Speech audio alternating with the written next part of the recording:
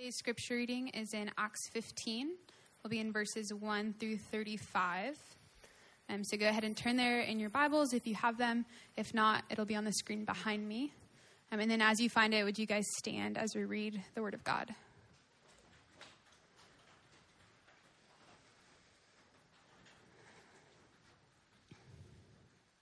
But some men came down from Judea and were teaching the brothers, "Unless you are circumcised according to the custom of Moses, you cannot be saved." And after Paul and Barnabas had no small dissension and debate with them, Paul and Barnabas and some of the others were appointed to go up to Jerusalem to the apostles and the elders about this question. So, being sent on their way by the church, they passed through both Phoenicia and Samaria, describing in detail the conversion of the Gentiles, and brought great joy to all the brothers. When they came to Jerusalem, they were welcomed by the church and the apostles and the elders, and they declared all that God had done with them. But some believers who belonged to the party of the Pharisees rose up and said, "It is necessary to circumcise them and to order them to keep the law of Moses." The apostles and the elders were gathered together to consider this matter. And after there had been much debate, Peter stood up and said to them, "Brothers, you know that in the early days God made a choice among you, that by my mouth the Gentiles should hear the word of the gospel and believe. And God, who knows the heart, bore witness to them by giving them the Holy Spirit just as he did to us. And he made no distinction between us and them, having cleansed their hearts by faith. Now, therefore, why are you putting God to the test by placing a yoke on the neck of the disciples that neither our fathers nor we have been able to bear? But we believe that we will be saved through the grace of the Lord Jesus, just as they will." And all the assembly fell silent, and they listened to Barnabas and Paul as they related what signs and wonders God had done through them among the Gentiles. After they finished speaking, James replied, "Brothers, listen to me. Simeon has related how God first visited the Gentiles to take from them a people for his name. And with this, the words of the prophets agree, just as it is written, 'After this, I will return, and I will rebuild the tent of David that has fallen. I will rebuild its ruins, and I will restore it, that the remnant of mankind may seek the Lord, and all the Gentiles who are called by my name, says the Lord who makes these things known from of old.' Therefore, my judgment is that we should not trouble those of the Gentiles who turn to God, but should write to them to abstain from the things polluted by idols, and from sexual immorality, and from what has been strangled, and from blood. For from ancient generations Moses has had in every city those who proclaim him, for he is read every Sabbath in the synagogues." Then it seemed good to the apostles and the elders with the whole church to choose men from among them and send them to Antioch with Paul and Barnabas. They sent Judas, called Barsabbas, and Silas, leading men among the brothers, with the following letter. "The brothers, both the apostles and the elders, to the brothers who are of the Gentiles in Antioch and Syria and Cilicia, greetings. Since we have heard that some persons have gone out from us and troubled you with words, unsettling your minds, although we gave them no instructions, it has seemed good to us, having come to one accord, to choose men and send them to you with our beloved Barnabas and Paul, men who have risked their lives for the name of our Lord Jesus Christ. We have therefore sent Judas and Silas, who themselves will tell you the same things by word of mouth. For it has seemed good to the Holy Spirit and to us to lay on you no greater burden than these requirements, that you abstain from what has been sacrificed to idols, and from blood, and from what has been strangled, and from sexual immorality. If you keep yourselves from these, you will do well. Farewell." So when they were sent off, they went down to Antioch, and having gathered the congregation together, they delivered the letter. And when they had read it, they rejoiced because of its encouragement. And Judas and Silas, who were themselves prophets, encouraged and strengthened the brothers with many words. And after they had spent some time, they were sent off in peace by the brothers to those who had sent them. But Paul and Barnabas remained in Antioch, teaching and preaching the word of the Lord with many others also. This is the word of the Lord. Praise be to God. You can be seated this morning. Thanks, Rachel. I know that's a lot of text, and in the scripture reading, I love actually that much text, because there's something about every time we read that length, like something new kind of sticks out, and even in her reading, I was just picking up some of the things. But I'm thankful. What we're reading here today, and I don't know if you picked this up when she was reading it, was was a conflict. It was a conflict. And if you have your Bible, you'll see at the top it says the Jerusalem Council. They were actually having a debate. And what I'll preach through this morning is verses 1 through 21. 22 through the end, verses about 35, is really now after that debate, the letter, and kind of some recap on that. What I want you to notice about that end section there is how the churches received the news about what came from the debate, right? The Jerusalem Council. How did it say that they received the news? That they were encouraged and strengthened. And one of the things I love in that section is how these apostles and how these elders kind of made decisions. And if you can pick it up in one of those verses, it says that it seemed right to the Holy Spirit and to us. Like there's just this kind of idea of like, hey, this is how we feel the Holy Spirit is leading us and guiding us and what he's saying to these churches and delivering these letters and things like that. But I hope that even though we're going to wade through some what I think are difficult, maybe hard to hear things this morning, just like the churches back then, that we'll be strengthened and we'll be encouraged because of it, okay? Because what we find up in those first 21 verses, it's a conflict. All right, it is a conflict. And I'm thankful now in the church today, there are no conflicts any longer. Right? Like we've outgrown that. We're way past that. We're way enlightened. No, right?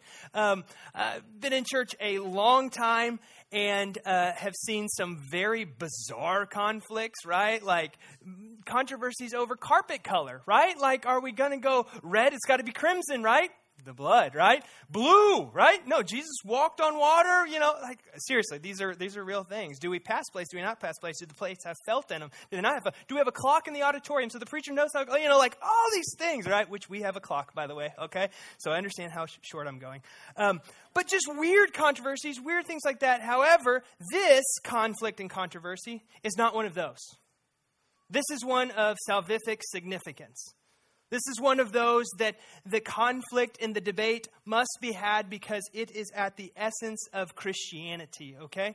And so I want us to wade through, and actually we're going to see for 2 weeks, okay, this idea of Christian conflict. All right? Because we all just laughed and acknowledged that conflict is still part of the church as we are the community of faith. We see it, thankfully, in the early church even. And Luke, the writer of Acts, helps us in how we go through those things, how we wade through those waters. And listen, there are things worth having conflict over, and there are things, like I described earlier, not worth having conflict over, okay? What we're going to walk through this morning is one of those things that's worth having conflict over. It's worth debating. It's worth having a long discourse over that Rachel just read to us. And so I'm thankful for this, but let's walk through it, and hopefully we won't step on too many toes, but no promises there. I want to start by understanding what Peter, Paul, Barnabas, and James are walking into with this council. Okay, they're walking into a council of Jewish believers, right? Jewish Pharisees, known as they could be known as the circumcision party, the party of the circumcised. You can read about this a little bit earlier, prior event in Galatians 2. All right, but the main issue at hand, right, at just face value, is this, verse 1. Right? That this council believed that unless you are circumcised, you cannot be saved, particularly talking to Gentiles. Gentiles. And so, again, on the surface, we're going, no way, right? You're adding to the gospel. You're doing all these things. That's not how you're saved. Why would they think like that? Why would this group of men, why would this group of religious leaders, the guys who were versed in the scriptures, better than, let's be honest, better than probably Peter and James and Barnabas, maybe not Paul, but they were very versed in the scriptures. Why would they have this thought that they were putting on to the Gentiles? Well, if we're going to understand how to handle conflict, we need to understand also how we approach it and how we understand the other side. And so you need to understand that this problem is rooted in their Old Testament. That the whole way of understanding God framed by the Old Testament in our scriptures was framed via circumcision and the Mosaic law.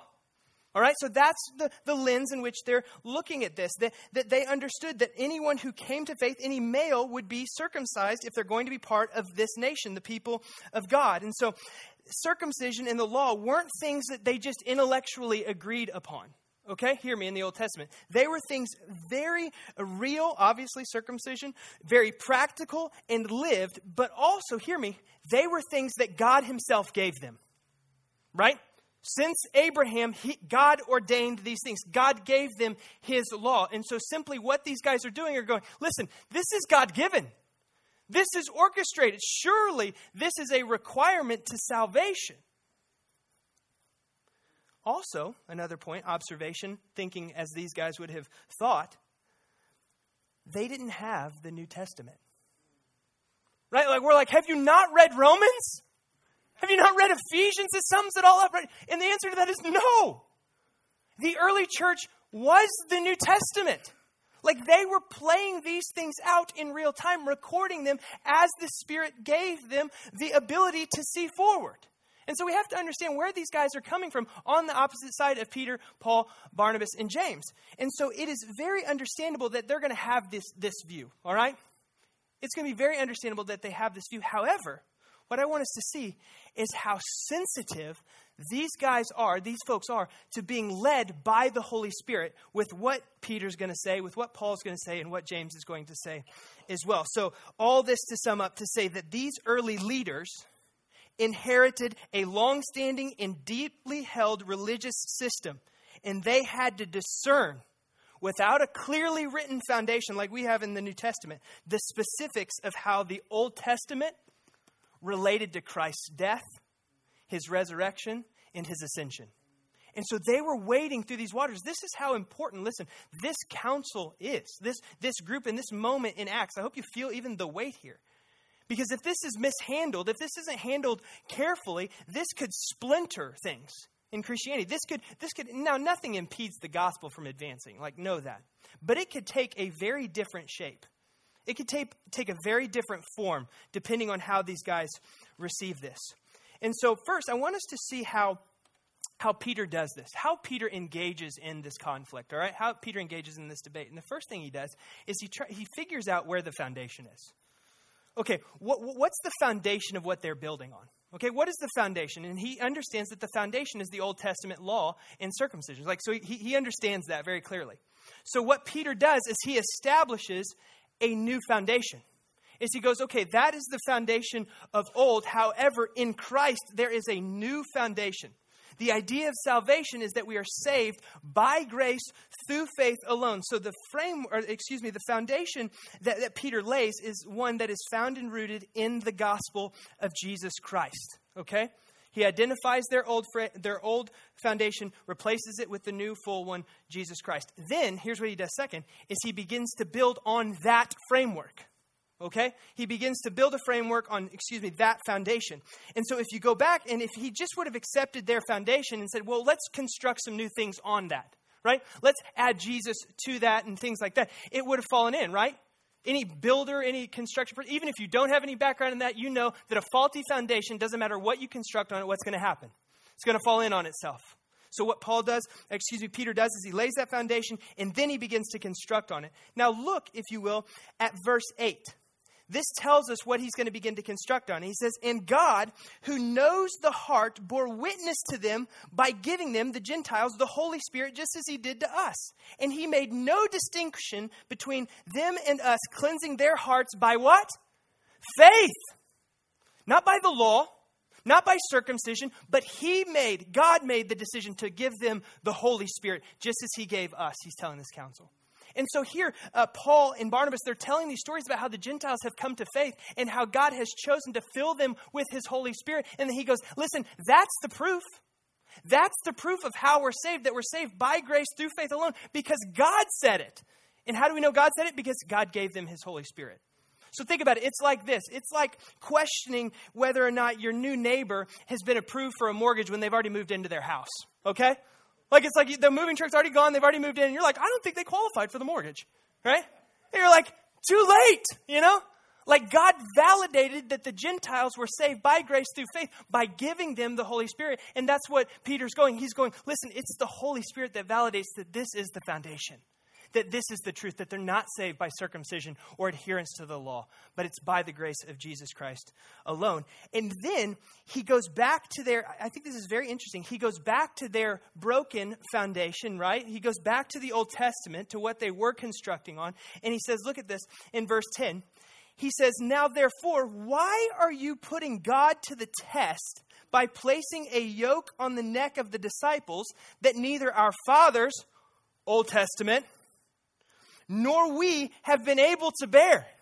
So he's like, why are you putting on this group of Gentiles, these new believers, a weight that we couldn't even bear, that our forefathers couldn't bear, right? That's the point of the law, is that the law, James says, is a mirror meant to be held up and go, I could never adhere to that. 613 Old Testament laws, right? And the point is that I have failed at each and every one of those. That communicates what? I cannot save myself. And so he goes, why would you put that yoke around them when you couldn't even bear it? So that's the conflict. They come to a conclusion, but what I want you to see here also is how are these sides approaching this? And this is where I think it gets really relevant for us. How are these religious leaders coming, right? These believing Jews, how are they coming? How are Peter and Paul and James and Barnabas, how are they coming? One word: in humility. In humility. Like they know how pivotal this moment is. Right? Peter doesn't come going, you idiots! Paul's known to use some strong language. He doesn't here. He uses clear language. Peter uses clear language. Peter, though, more than using his language, uses the Holy Spirit to go, you're going to have to illuminate. And I love, even on the other side of this, is that there's a humility where these guys didn't dig in their heels and go, listen, we had to get circumcised. They're going to. Right? Let's be honest. Like, you're giving them an easy out. But no, they were so, it felt just in this moment, this air of humility going, we want to do what the Spirit wants us to do. That if we're trying to construct on a faulty foundation, we want the real thing. And Peter goes, listen, look. Paul goes, listen, I can line up all of these Gentiles who were who were saved and who have been transformed by the Holy Spirit and have no idea about what the law even is. It's the Spirit's work. Now, before we get too far down the road here, I want you to see what James brings up. Did you get that, where James comes in here to this conflict? Where James comes into this debate?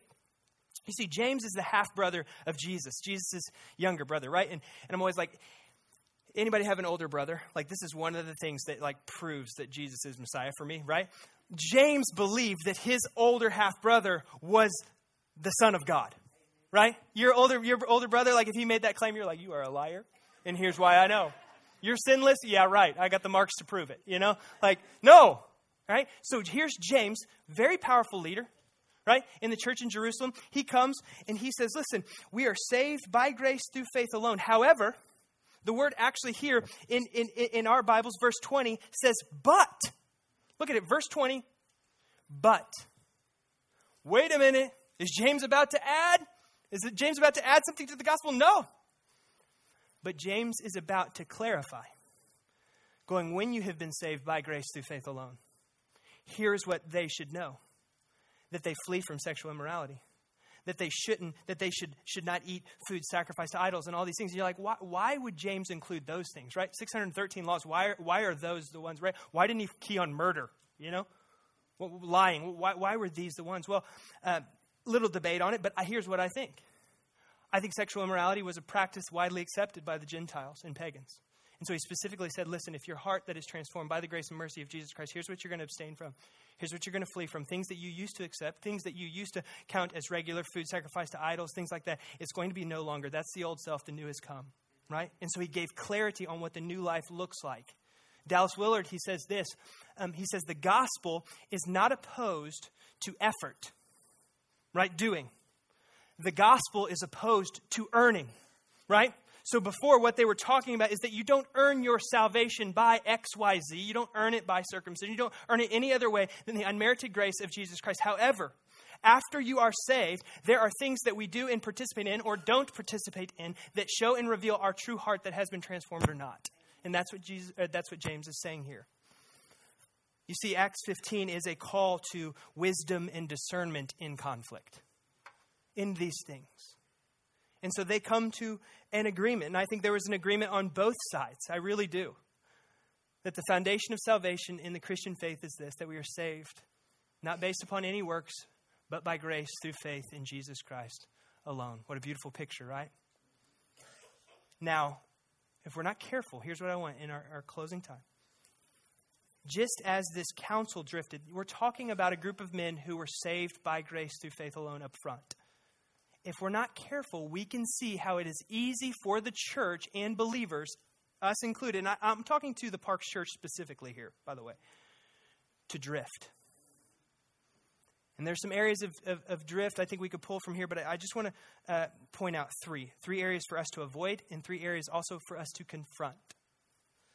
The first drift would be from a passion for outsiders toward a pacification of insiders. Okay? If we're not careful over time, what happens in the church, even churches that have solid theological teaching and solid theology and doctrine, there can be this shift away from a passion and zeal for those who don't know Jesus to simply pacify those inside the walls, right? Acts 1:8, Jesus, before he ascends, what did he tell his ragtag group of disciples, right? He says, when you receive power, right? When the Holy Spirit comes upon you, you will receive power for what reason?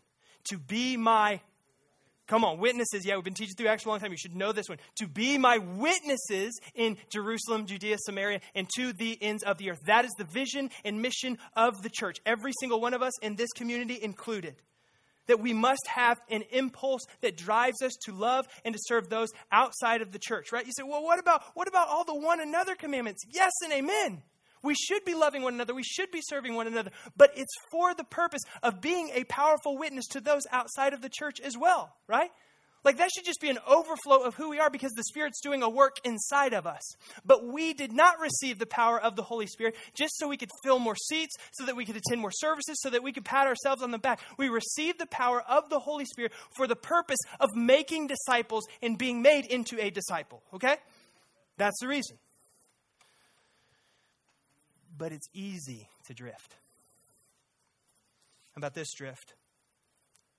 Well, let me step on some toes. I almost forgot this. I wrote this in pencil, and just to prove you, I wrote it in pencil this morning, all right? And I was taking inventory of my own heart. How many more Bible studies do I need to attend? Hear me. We love Bible studies. We have a lot of Bible studies. We will continue to do Bible studies. But how many more? How many more do I need before I understand this concept? Before I understand what it means to go and make disciples, to be made into a disciple. Listen, we have studied the Word of God year after year after year for 10 years. I don't know how many thousands of verses I have preached through from behind this podium. I don't know how many Bible studies we've done in men's ministry and women's ministry, all which are good, yes and amen. But how many more do I have to go through before I actually begin to practice in power the things Jesus has called me to in these scriptures? I don't want to do one more. I want to see the power of God on display. And here was the convicting question. How many Bible studies have I been through and attended? And how many people have I led to Christ?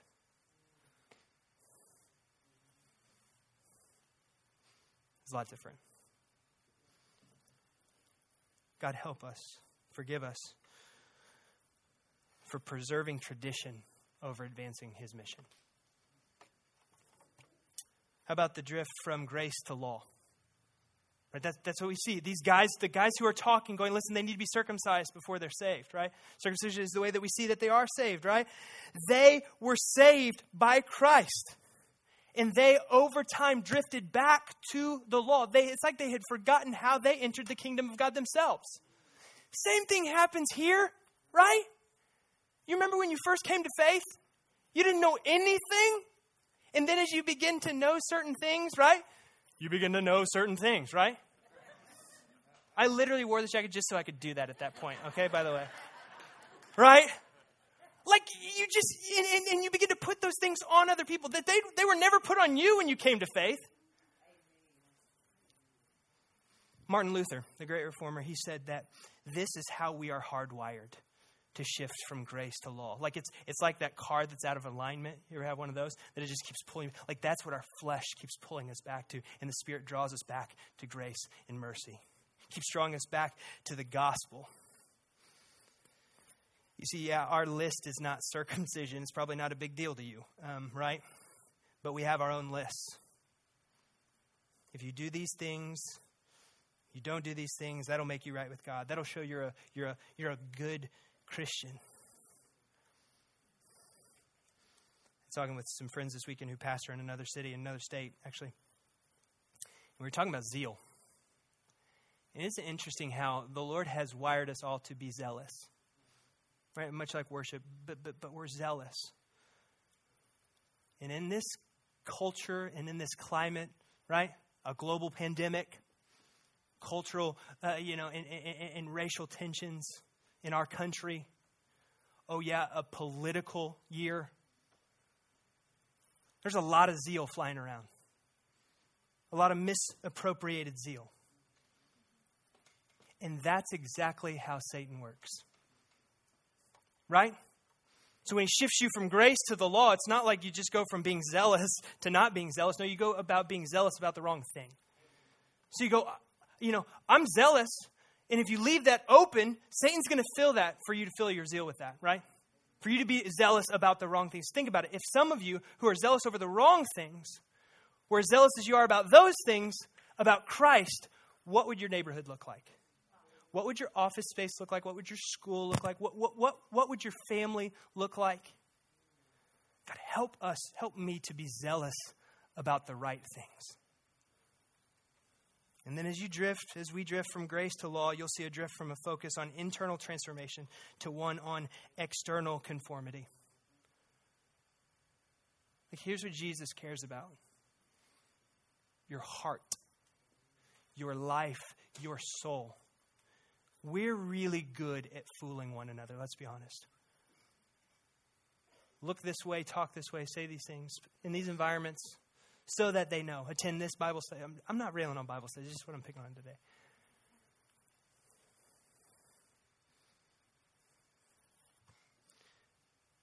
I was reading a book, and it was talking about a particular issue that if you grew up in a tradition like I did, it will make sense to you. He said, for far too long, the church has been more concerned with what's in folks' fridge more than their heart. I grew up in something like that. Now, let me go back to James in Acts 15. We're saved by grace through faith, but we're not talking about obedience and calling it legalism. Okay? There are things that Scripture call us toward and away from, and we will fervently pursue those. Because we know one leads us to death and the other leads us to life.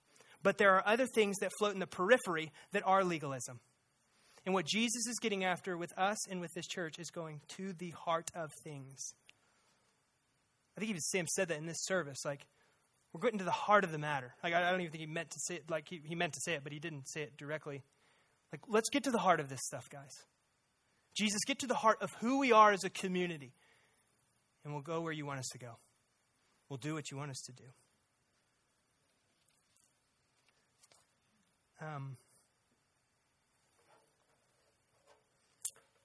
That's it.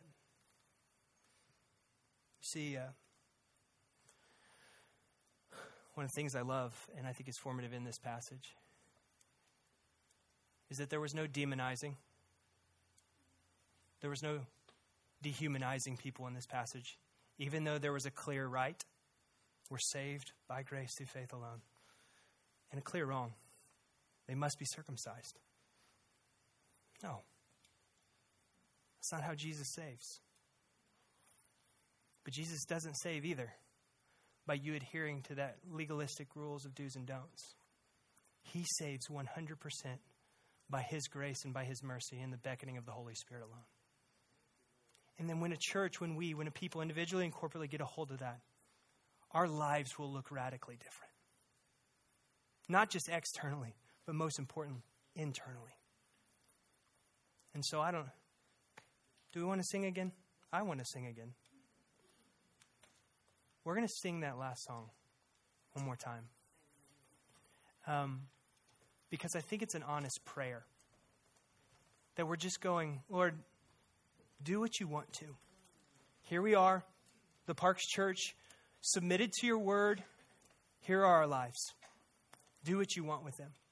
Now, if you're not going to sing it honestly, there are 9 different exits out of this building. And listen, that's not judgmental. I'm just saying I get it. But I want you to sing it with an honest heart. Open before the Holy Spirit, asking him to move in your life. And so, can we do that? Let me pray for us. Father, prepare our hearts as we get ready to sing. God, conflict and debate take so many different shapes in the church, and it's the enemy is trying to hijack it. The enemy is trying to hijack that which is not his. This church, along with every other Christ-professing church, was bought with his blood. He is the head. And so, Lord, we submit to him. Lord, I pray that we would take that call and that charge seriously. We would take grace seriously that we have been given, freely given your grace. Lord, thank you for being able to peer into Acts 15 and seeing these folks wrestle through things and come to the conclusion of the Holy Spirit. And so, Lord, I pray as we sing this that it would be an anthem of our hearts and a prayer that we long to see this week. In Jesus' name, amen.